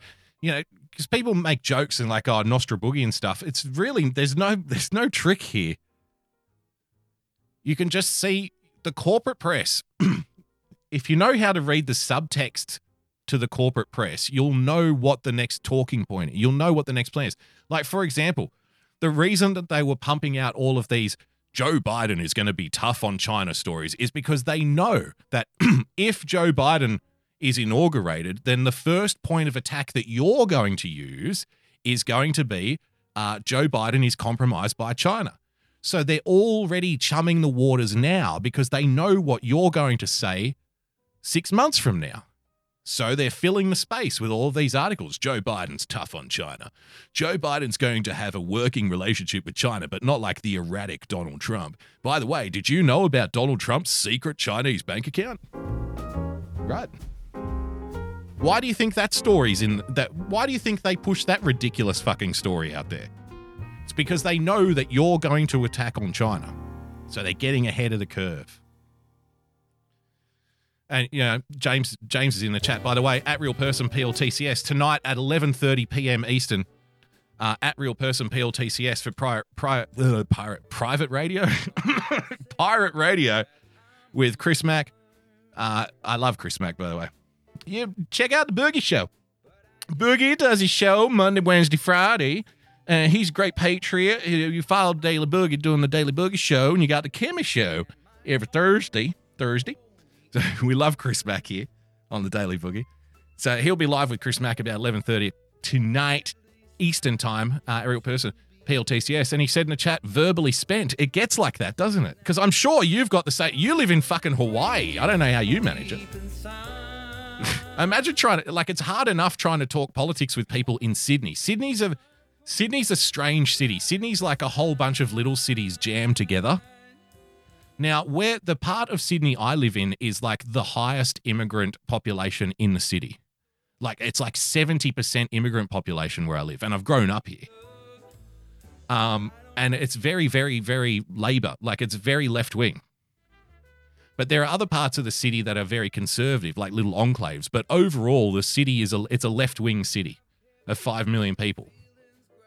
And it's hard enough trying to have conversations with people about politics and stuff like that. Can you imagine in Hawaii trying to do that for the last 10 years, 20 years? Where people just say, bro, just shut up. I want to get high and go surfing. I don't care. Bro, what are you telling me about this fucking politics shit for, man? I just want to drink a coconut and go fucking surfing, man. Leave me alone. Fuck. Must be hell. Anyway, let's get back to it. Something that we've tried to tell you about, something that we've tried to talk about for eons and eons on this program. When I've covered CNN and specifically Brian Stelter, remember Brian's whole ethos is, you know, he's got his great evil, which is Fox News. Now, on this show, we've repeatedly pointed to the facts. That's like on CNN, they accuse Fox News of poisoning the minds of the people, right? See, the CNN narrative is to say that Donald Trump sees something on Fox News and then he repeats what he sees on Fox News, and then that convinces the people who follow him of whatever Fox News says. This has been what Brian Stelter has been saying for years now, and I've always maintained that that's completely and utterly false. Most Trump supporters do not trust Fox News.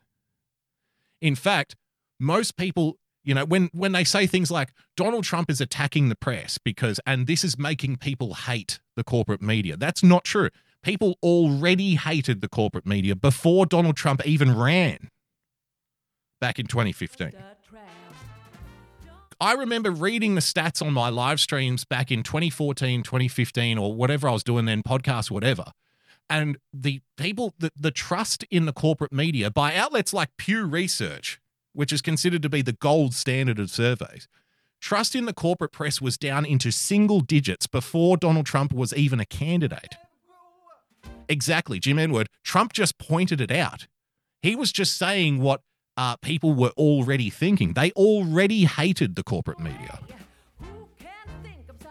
But then when he came out and said, you know, fucking fake news, don't trust them, they're terrible people, horrible people. Then they twisted it around and they said, oh, it's Trump's fault that they all hate us. But this is very interesting now because I'm sure you've noticed over the last week, Fox News' ratings, aside from probably Tucker Carlson, who I still love, and maybe Sean Hannity, I don't know, but Fox News' ratings have taken a giant nosedive. So I've been sitting here thinking, how is CNN going to spin this now? Because remember, this probably isn't a big issue in the grand scheme of things when we're talking about recounts and court case or whatever. But you know me, I like to assess the metagame. I like to read the metagame. I like to read what's happening around the fringes because to me that presents the subtext of what their talking points are going to be further down the line, right? And I think we've done a fair job showing that on this program time after time. Time after time. So I do find it interesting. How is CNN going to spin this now? Because apparently now all of the Donald Trump supporters now hate Fox News. But I thought they just believed everything Fox News tells them. How are you going to spin? Because now that's obviously not the case, right?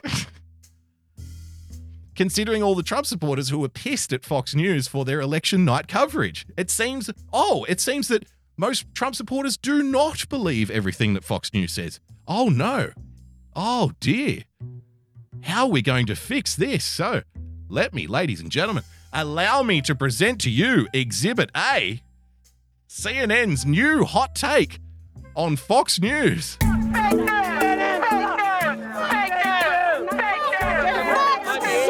At this point, I don't trust Fox News. What?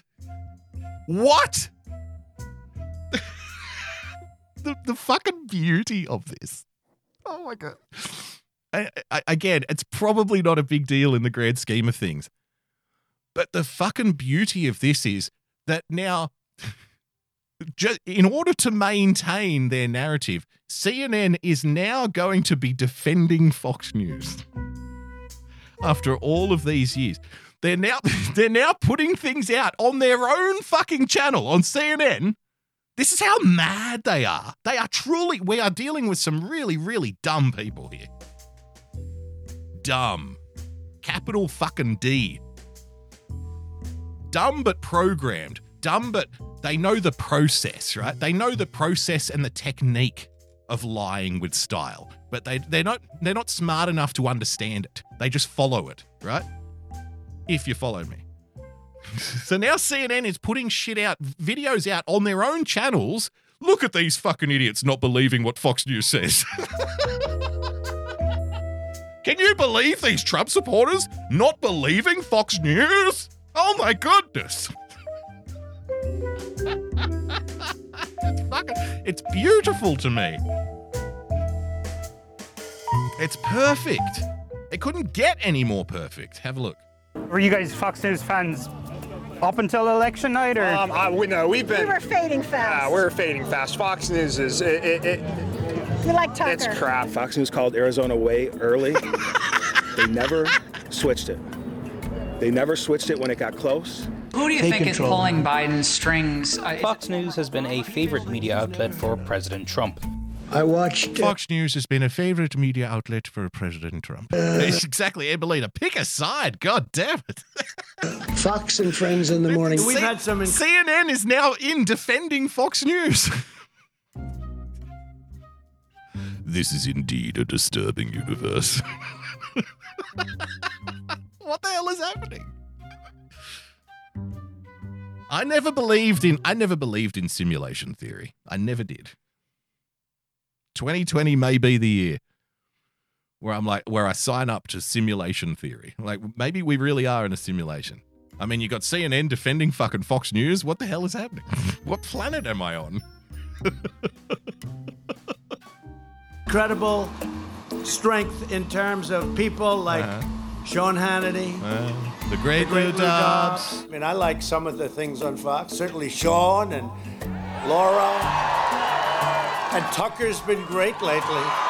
And the network's been criticized for being Trump's mouthpiece. Pro-Trump outlets and some of Fox's biggest stars are enabling this alternative reality that claims that Biden is not president-elect. But during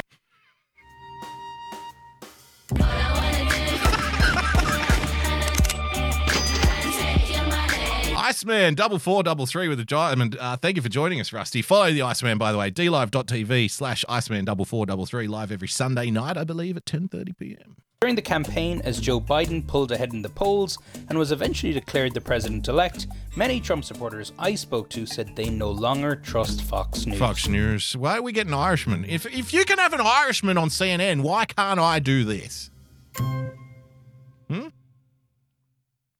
People saying they no longer trust Fox News anymore. I don't even watch the news anymore. I don't even watch Fox anymore because they're getting just as bad as the other ones. What's your main source of information? My main source of We listen information to- is I listen to Alex Jones. Hey! Just what CNN was looking for.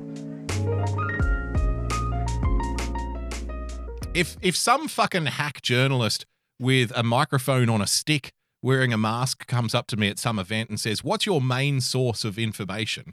I would say openly to his face, CNN. Have you seen my have you heard my podcast? I don't want you to change. I don't want CNN to be different. If you change all of a sudden and become, a reputable, ethically bound source of news, then I lose like 65% of my fucking material. I need you to be this bad. Don't ever change. But it's a loaded question anyway. Don't ever fall for that. Because the only reason that they're asking you that question is so they can attack the source. So don't even bother. Amberlina with the diamond. Gay frogs.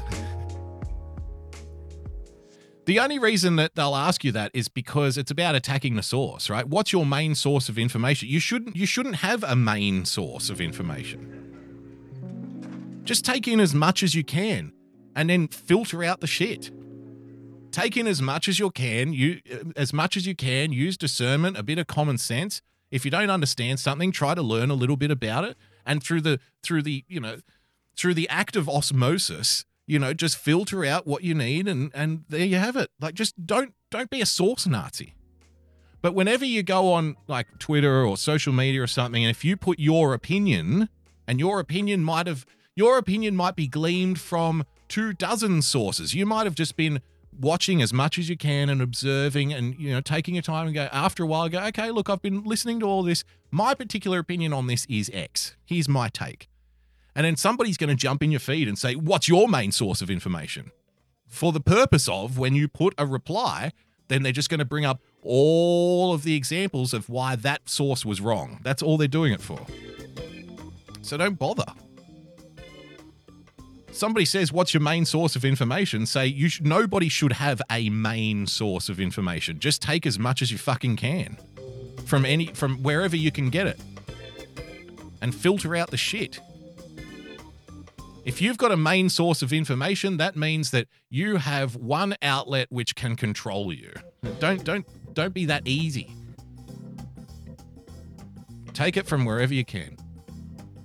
On that, ladies and gentlemen, the line from the late great Christopher Hitchens, ladies and gentlemen, was something like, don't find safety, don't find solace in the safety blanket of false consensus. Something like that. Don't think you're safe just because everybody around you agrees with you. Don't think you're right just because everyone agrees with you. But, do what you fucking want, really. I don't care. But that's what I do. So this is, now it's getting to crisis levels now for Brian, because people are now turning off Fox News after you've been told for the last 4 years that all the Donald Trump supporters just worship Fox News and he repeats what's on Fox News and every opinion that they have comes directly from Fox News. They now have to spin it in a way because people apparently are no longer watching Fox News. So how do you accuse them of watching too much Fox News when they're fucking turning it off? I don't know. It's a tricky job that Brian's got on his hands. But that's only on the television. You also now have this social media thing happening where Parler has been the top app on Apple. I'm surprised it's still on Apple, by the way. I wonder how long it's going to be before people are paid to go on Parler to say that they're KKK members so Apple can take it off the Apple Store. How long until some organization pays a whole bunch of people to make Parler accounts where it's like, yeah, let's burn all the black people. And then they'll be like, well, we've got to take Parler off the store. It's full of hate speech. See, look, here, and here. Done. Get rid of it. Don't be surprised if that happens. So you've got, Parler's at the top of the list and people are going away from YouTube and Twitter and stuff. And this is a problem. This is a problem for Brian Stelter. As I'll let him explain himself.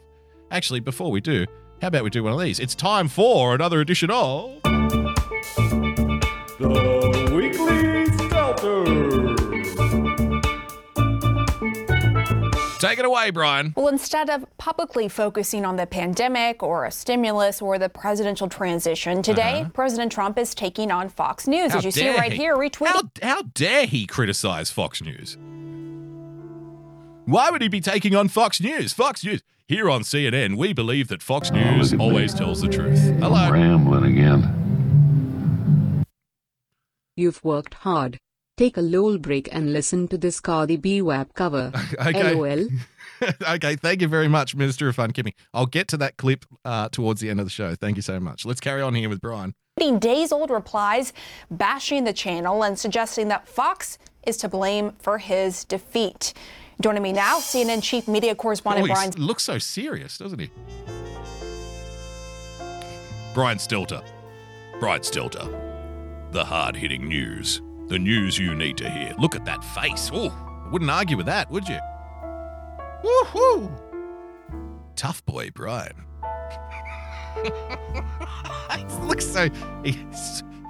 He looks so damn serious. He's got the hot scoop. He's got the hot goss off the press. Oh dear. Well, he's certainly got my attention. I wouldn't want to disappoint that guy. Holy cow. Stelter, anchor of reliable sources. Brian, this country is in a crisis right now. Just looking at the coronavirus alone. It's a crisis. Why is the president doing this? Why is he focused? Why is he doing this? Why is he doing all of these things? I said before, in the first half of the show, if you missed it, let's just say, for argument's sake, that Joe Biden will be inaugurated in January. I fully expect Donald Trump to make life as difficult as possible for the incoming transition team. Why? Because we're grown-ups, and that's what politicians do. If someone comes and tells you that it's the responsibility of the outgoing party to make life easy and help the guys coming in, like this is somehow part of the deal, ring the bell and get your cheese, man. Thank you for the sub, Amberlina. They're either incredibly naive or incredibly dishonest, because that just doesn't happen. At which point somebody will refer to you to a video of Barack Obama sitting next to Donald Trump saying, my main aim is to make sure that the transition goes as smoothly as possible. And yes, that's what politicians say to cameras. Are we still trying to figure this out? That sometimes what politicians say to cameras is not necessarily what politicians do when the cameras are off. Are we still working on this basic 101 level shit? Have you still not figured that out yet? Oh my. Now you know why I don't bother having discussions at barbecues anymore. Because if people aren't smart enough to even understand that, if people can't even understand that as a fundamental building block of the rest of their knowledge tree, then what the fuck are we talking about here? How about this? You won't go wrong if you start this way. Just assume that politicians are lying most of the time. And you'll be far better off. Far better off. Don't make it your job to prove the politicians are lying. Make it their job to prove to you that they're telling the truth. Make it that way. Start from that and then see how you go. You'll be far better served.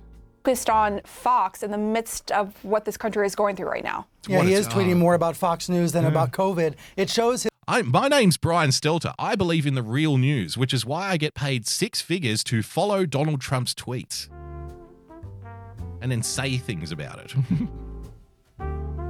He's been tweeting about Fox News. There's 80 million people who could do that job, Brian. Why are you there? What would you say you do here? What would you say you do here, Brian? I'm trying to figure out why he has a car space. You know, I've been noticing President Trump has been tweeting all morning about Fox News. Yes, so have about 500 million other assholes. Where's the scoop? Where's the story here? How does he get this job? I don't know. His 5 stages of grief, and it signals the 5 stages of grief. Oh, that's why we hired Brian. Oh, that's right, because he's ridiculous. That he is still in the anger phase. He is angry at Fox and Brian Stelter, psychologist, political psychologist. Brian Stelter. Donald Trump right now is. Remember, this is the real news. This is real news. This is just factual reporting. This is what we do here. Purely factual reporting. Donald Trump is currently experiencing the 5 stages of grief, the first one being denial. That's why he's tweeting about Fox News. Here on CNN, we just deal with the facts. And so are some of Fox's loyal viewers. They are angry that Fox called Arizona for Biden early on. They are angry that Fox is rightly identifying Biden as the president-elect. Oh, Fox is doing such a good job, Brian! Yes!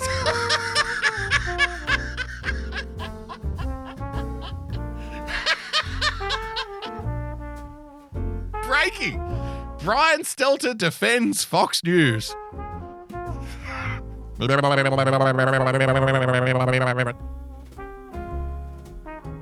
hell is happening here? Is this a parallel universe? What the hell is going on?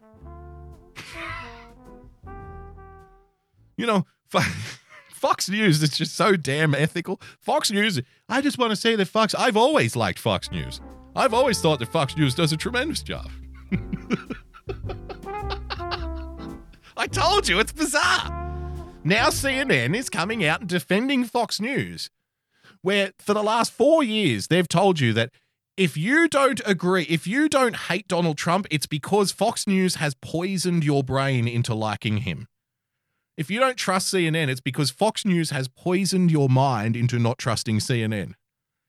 And now, at the drop of a fucking hat, within a week, the story is now turned. No, Fox News is doing a wonderful job. They're truth tellers. How can anybody take you seriously? Honestly. Exactly, Marcus Flembrain, this is the news. We're watching the news here. This is the news. Don't you like the news? And so Trump and some of his fans are lashing out on social media. Lashing out. Pamela, this has always been a marriage of convenience. Again, I know I say this a lot, but it's a sentence-to-sentence relationship that you have to have with reading the subtext here. There are a multitude of words that Brian, if he was being a reporter, right, if I'm in that position right now, I would say that, multitudes of Donald Trump fans are being critical of Fox News. Right? Critical. That's an adult word that I would use. Because I think that's fair. That's factual. There are a lot of Donald Trump fans who are being critical, but he doesn't use that term. What does he say? He says fans of Donald Trump are lashing out. Because what's the insinuation with lashing out, right? It's like what a baby would do. It's like throwing toys out of the cot. You're lashing out. And lashing out infers that it's not fair, that it's unreasonable. Right? You're lashing out. You're being hysterical. You're being overly emotional. You're lashing out like a jilted lover. They've betrayed you and you feel hurt by this. Therefore, you're lashing out. Like I said, if it was me, I would say, well, they're being critical. But that's not what Brian does. Between Rupert Murdoch and Donald Trump. It's always been a marriage of convenience. Yes. Certainly, both sides are saying hurtful words right now, but it is still a marriage. Trump might be threatening to see other people, but this... Brian is essentially just the television version. He is a fat, balding version of Keemstar. That's his job. He's covering corporate media drama. Drama alert. With Brian Stelter. So if you don't know Keemstar, he's this guy on YouTube who I've never watched it, but apparently if two YouTubers are having a fucking pissing contest, he makes a show out of it. And he's like, oh, look at this. And then this guy said this on Twitter. And then he did a video where he called the other guy a piece of shit. And then this guy called the other guy a motherfucker and said, I have sex with your mother. And, this is what Brian Stelter does on corporate media. He is a fat, balding Keemstar. Well, Rupert Murdoch said this, and then Donald Trump tweeted that, and then Tucker Carlson said this on his show, and this led to drama. He could be, after CNN, it wouldn't surprise me if Brian Stelter got a job working at Entertainment Tonight. That's about the level he's at. That's acceptable for Brian. He would fit right in. Doing celebrity gossip stories, who said what, who tweeted what. He calls himself a media analyst. TK Benzona in the chat. Bloody Aussie sounds like a tardo Brit, but I like him. Thank you very much. Thank you very much. I do what I can. Thank you so much, mate. Let's carry on with Brian. This is still a marriage. Trump is also promoting It's Sean a marriage. Hannity, sharing clips that he likes on Fox, so it's complicated, and divorce could be down the road, but not yet. Listen to this fucking idiot. Even the female host is like, look at her face.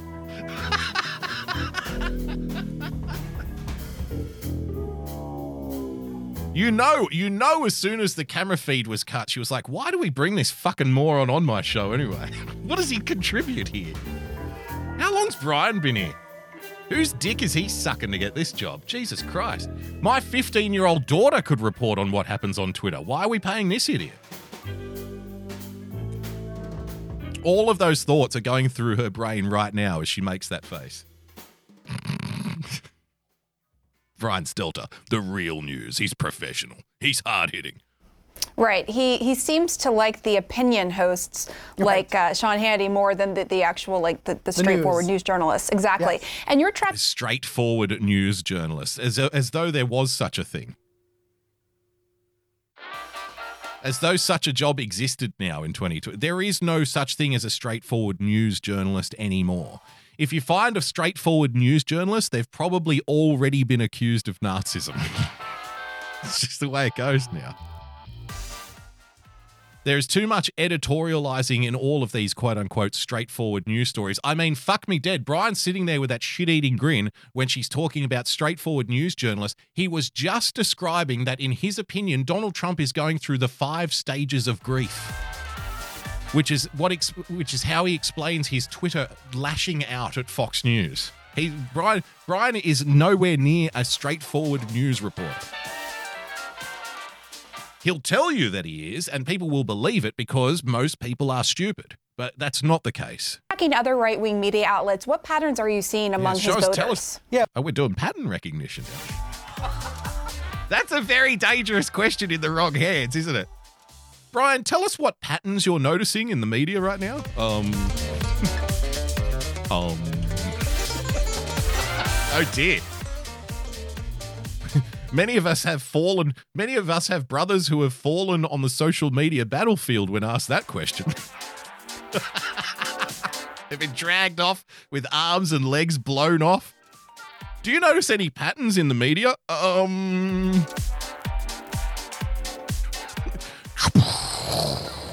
That's a minefield. Don't go walking out there on that one.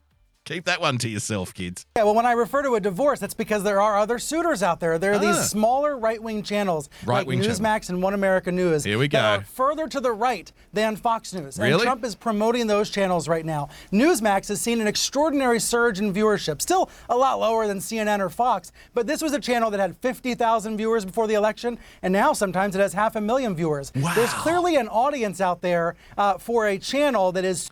I can't believe that Brian is legitimately sitting there saying so much. They have far less viewers than Fox at 500,000. 500,000 people do not watch Brian Stelter. He might be around the 200,000 mark if he's lucky.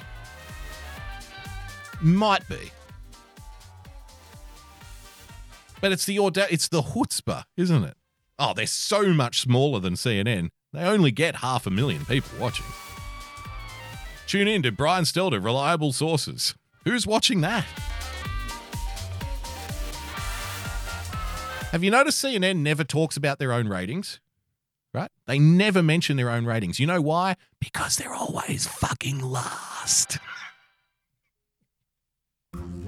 If CNN topped the ratings on anything in any time slot, that would be all they talk about. How much people love them, how much people trust them. CNN makes the news about themselves. So, oh God, everybody's watching CNN because they respect us, because we're truth tellers, because we're so ethical. Look at all of our fantastic ratings. The reason they never mention the ratings on CNN is because they always come fucking last.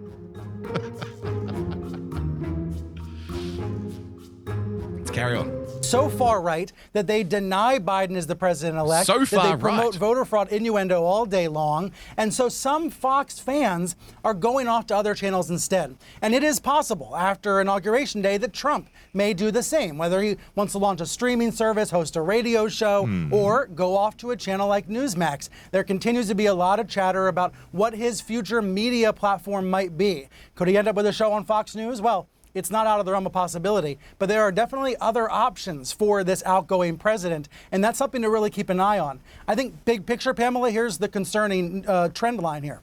Okay. People are going... Now tell us the concerning trend line. I want to know what's concerning, Brian, because you know what? All jokes aside, and I mean this from the bottom of my heart, I care about Brian. I only want what's best for him. I want him to be comfortable. I want everybody to have a long, happy, comfortable, peaceful life. And I wish the same for Brian too. So if Brian is concerned about something, then I'm concerned about something. As a good human being, or at least, let's just say a human being. Let's not push it. But as a human being, from one human being to another, allegedly, I want Brian, if something's on his mind, I want to know. Because maybe we can address it here on this show. Let's have a look. Going more and more into their own echo chambers, more and more into their own bubbles, especially Trump voters. There's this new social media app called Parler getting a lot of attention because conservatives are saying they're leaving Twitter and Facebook, going off to Parler because they believe Parler is a safer space for them. What we're seeing is even more of a bunker mentality in right-wing media, and ultimately that's not good for the country.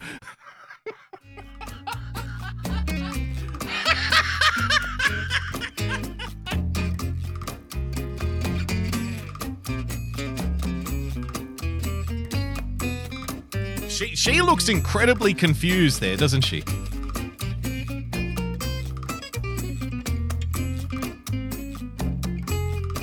Do you remember we played on this show the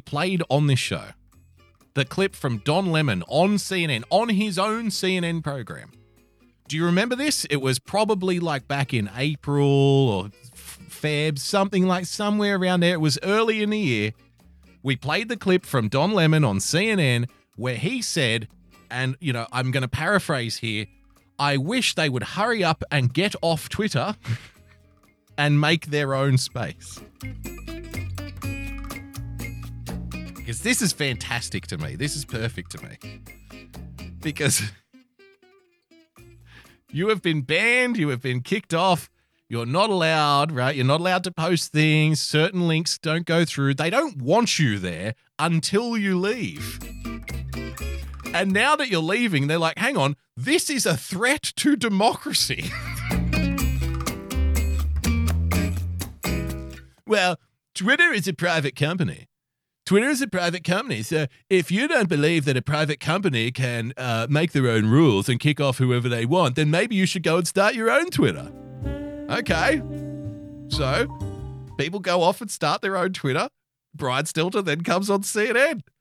What we see here is where people are making their own versions of Twitter. This is actually a threat to democracy.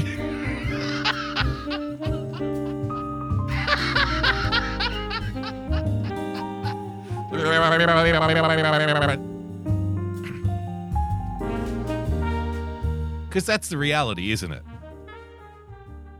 They don't actually want you to leave Twitter. They want you to be there and conform. That's what they really want. Ideally. They don't want competition in the social media space. They want everybody being in the same place so they can direct all of their ammo to the same place. And they just don't want you being active there. They just want you being a passive listener, right? And so after 4 years of being told, it's a private company, you've got no right to complain. They can ban whoever they want. If you don't like it, go and make your own Twitter. So then people are like, you know what? Let's go and make our own Twitter. And then they're like, you can't leave. This is a threat to democracy. This is literally tearing the country apart. You need to be back here. You need to stay here now.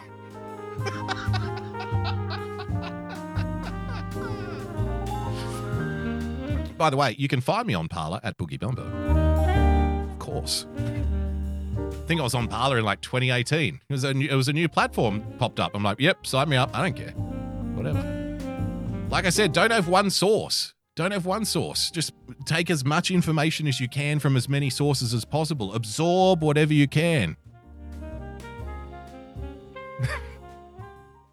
I mean, all these people leaving Twitter that is the hottest take of hottest takes that I've ever seen. People leaving Twitter to go to new social media platforms is, quote, a threat to democracy. Brian Stelter. Wow.